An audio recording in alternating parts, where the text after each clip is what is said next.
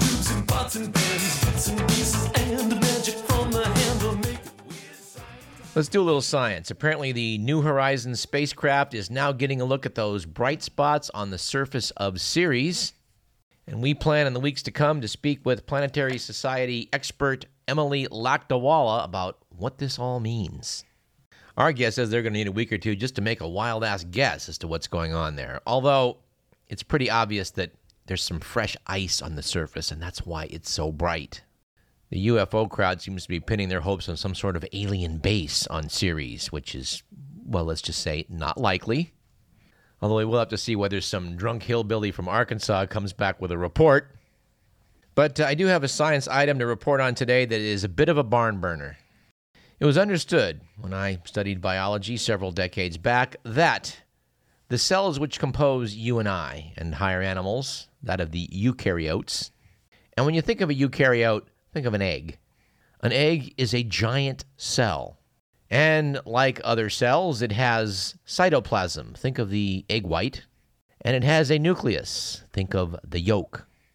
The genetic material, for the most part, hides inside the nucleus, from which point it directs the cellular machinery, mainly out in the cytoplasm. But if you are a plant, and we trust that none of you are, you have little structures called organelles, which include chloroplasts. These are the little discs of green inside of plants, wherein photosynthesis takes place. And in both plants and animals, and we presume, dear listener, that you are an animal, you will find mitochondria, special little structures in the cell that burn energy. Both these little powerhouses of the cell, the mitochondria and the chloroplasts, actually have their own genetic material. You've probably read how mitochondrial DNA can be traced through human eggs to learn something about one's pattern of inheritance. When it comes to genetic material, the DNA you got from your dad came in a sperm cell, and that's it. But the DNA you got from your mom comes not just from what was in the cell nucleus of the egg that later became you, but also from the mitochondria in that egg, which was the powerhouse that kept it alive.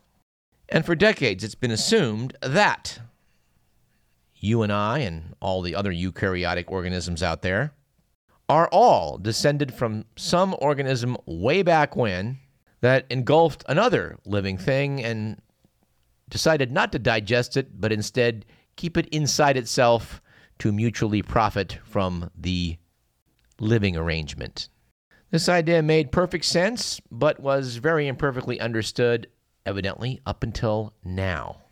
Scientists now think they know which cell types did the eating and which cell types got eaten. And when you look into this, dear listener, you uncover a whole new world of biology quite unlike that which you were probably taught back in high school. To digress briefly into that, we would note that 100 years ago, scientists and the lay public divided life into animal versus vegetable. This was a pretty crappy way of looking at things. Because where do you put these very simple organisms we think of as bacteria? And can you consider fungi a plant? It turns out, in fact, you cannot. And what about single-celled organisms found all over the world? Some were considered one-celled animals. Some were considered one-celled plants because they had chloroplasts. Well, as scientists started examining the genetic material in various living things, some surprises arose. In fact, in the 1970s, the whole field of biology got turned on its head by the discovery that some microorganisms assumed to be bacteria were in fact something else. Studies of organisms that in some but not all cases were found in extreme environments, such as those hot pools in Yellowstone, or near those smoker vents in the deep sea, or environments with ridiculously high amounts of salt. It was suspected then, and still thought now, that these may be the oldest forms of life on Earth, but they're not bacteria. To quote from the Wikipedia entry on what are now described as archaea, we have this. Archaea were initially classified as bacteria, receiving the name Archaeobacteria. But this classification is outdated. Archaeal cells have unique properties separating them from the two other domains of life, bacteria and eukaryota. The archaea are further divided into 4 recognized phyla, but classification is difficult because the majority have not been studied in the lab and have only been detected by analysis of their nucleic acids in samples from the environment.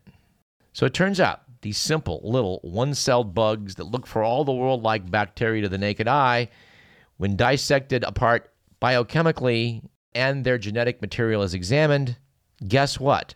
They're closer to us than bacteria. And the family relationship has been cemented even further by this new study, which I'm finally getting to. To quote from The Economist, from humanity's point of view, one of the most important events in history was the evolution of the eukaryotic cell, the sort from which people's bodies are made. Without this innovation, which happened about 2 billion years ago, life on Earth would consist only of bacteria and a group of similar simple creatures called archaea. Plants and animals, not to mention algae, fungi, and a myriad other single-celled organisms like amoeba, would never have come into existence. Even today, bacteria and archaea are probably more important than eukaryotes to the smooth running of the biosphere. They note biologists generally agree that the first eukaryote arose when an archaeon swallowed a bacterium and instead of digesting it, formed a symbiotic partnership with it. The swallowed bacterium came from a group called alpha proteobacteria. Its descendants, known as mitochondria, inhabit eukaryotic cells to this day. That mitochondria hail from alpha proteobacteria is known because they retain genes of their own independent of the cell nucleus, and these genes are clearly related to those of alpha proteobacteria. Noted the magazine, what remains unknown, or did until this week, is the nature of the archaeon that did the swallowing. But a paper in Nature by Thijs Atema of Uppsala University in Sweden and his colleagues has gone a long way to clearing up the mystery.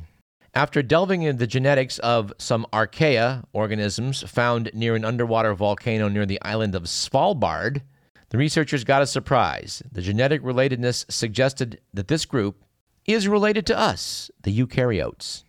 These organisms, called Locarchaeota, are intriguing creatures. They have proteins that are not found in other archaea, but which are present in eukaryotes like us. These include actin, a component of muscle protein. This, ladies and gentlemen, is a pretty amazing finding. And for me, the most amazing thing is the Biology Review, which has educated me to the fact that you got to quit thinking about prokaryotes, meaning all types of bacteria, and eukaryotes. In fact, the world consists of us, the eukaryotes, the world of bacteria, and archaea. These organisms, by the way, are inside of you and I. And animals we're familiar with, because it turns out that any organism that generates methane, it's not a bacteria, it in fact is an archaea. And we'll have more to report on this when this correspondent does some studying and learns what biologists are uncovering. Imagine, we now realize there's a third form of life here on Earth, which we were pretty much unaware of a generation or two ago. Amazing. Doug, we have Governor Brown on line 1. Really? Governor? Is this Ben Adler? No, this is KDVS, Radio Parallax. It's those Davis punks again. You know, Radio Parallax, some people need to shut up more often, and this includes you. Well, nice to speak to you too, Governor. Look, I'm tired of your peeing and moaning about my tunnel plans. I've had my people spend 1 million hours on this. Can you say that? I don't need any hours to figure out that you won't fix the delta by sucking more water out of it upstream. At least you're no longer claiming it's about restoration. I appreciate that. Look, the State Water Project was a boon, and I'm going to continue the booning. The booning? You bet. You naysayers harp on almonds. So what if it takes a gallon per nut? Well, why are you not at least asking for a moratorium on planting more trees for the time being? The nuts are getting record prices, and the Chinese want all we can send. I suppose you want to control steaks, too. Well, how about we stop 20% of our water going to alfalfa, often sold to China as cattle feed? Can't they get by on less beef chow mein for a couple years over there? Look, Doug, if we don't sell them something they want, how can we expect them to keep stocking our Walmarts with the kind of tchotchkes we want? Where will we get those cheap little cocktail umbrellas that unfold like real umbrellas? Or those back scratchers shaped like little arms? Or where will we get our yo-yos, flip-flops, and those little Chihuahua bobbleheads for our cars? Answer me that. Well, have the Chinese taken the melamine out of the cat food? They tell me they did. Look, I'm not going to touch agriculture, and that's that. The water goes for things like walnuts. So cut back, and America faces a baklava shortage. I'm moving forward with gestures, Jug. Gestures. Brown lawns and dirty cars. That's what I want to see. I'm at Stuart Resnick's in Beverly Hills now, working on these very issues. How are Mr. Resnick's 120,000 acres of pistachios? They're fine. Stewart promises to take shorter showers, and we're here to turn off the sprinklers that irrigate his putting green. Well, I guess that'll balance things out. You're hinting that campaign contributions direct policy. It's not true. Look, some people are entitled to more water than others, that's all. They always have been, Doug. I didn't invent the 1%. I just work with them. I'm committed to leading us through this thing with any gestures and photo ops that might be required. Yeah, stuff like restricting glasses of water in restaurants unless asked. Not only will you have to ask for a drink, but I'm going to see to it that we limit all Dixie cups sold in California to 6 ounces, tops. And big gulps are going to be restricted to medium gulps. If you want to make lemonade, use Perrier. Well, what if people don't want fizzy lemonade? Well, too bad. They can sit around till it goes flat. What about 20% of our water going to alfalfa? Speaking of greens, if we substitute lettuce, which is 97% water, with cabbage, Doug, which has more solids, we might move things the right way. Ever eat a taco made with cabbage? Yes, I have. They're very tasty, aren't they? That's a win-win. Yeah, And yeah. effective immediately, all taffy sold will have to be saltwater taffy. State government cafeterias are going to switch to Fiji water, and state bathrooms will have to switch to waterless hand cleaner. Well, how many acre-feet of water do you reckon you can save with waterless hand cleaner? The Catholic Archdiocese tells me that they are limiting use of holy water. Holy mackerel. So you're going to keep pushing these twin tunnels, eh? I am, along with my Tahoe tunnels. Lake Tahoe is our deepest lake. Do you know that? You can cover the state 3 feet deep in its water. I'm not saying we try that, by the way. Well, I'm glad to hear it. But put tunnels below Fanny Bridge, and we can divert the Truckee.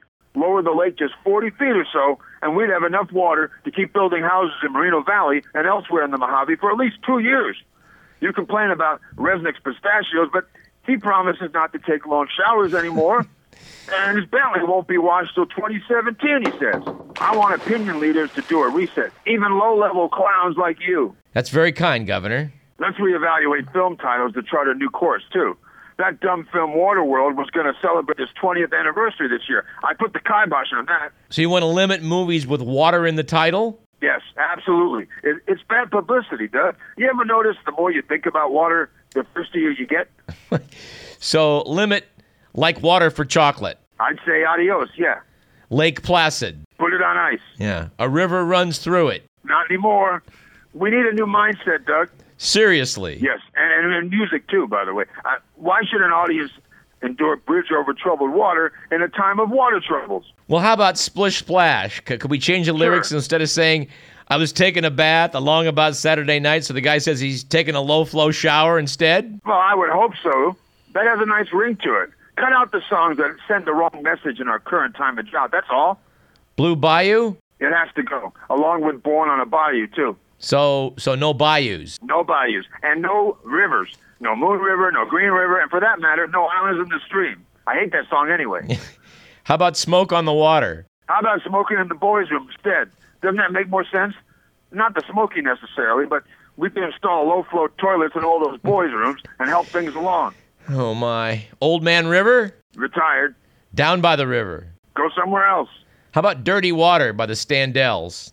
Well, dirty water or wastewater, if you will, that is something to recycle. It's a positive in my way of thinking, so I'll keep that one.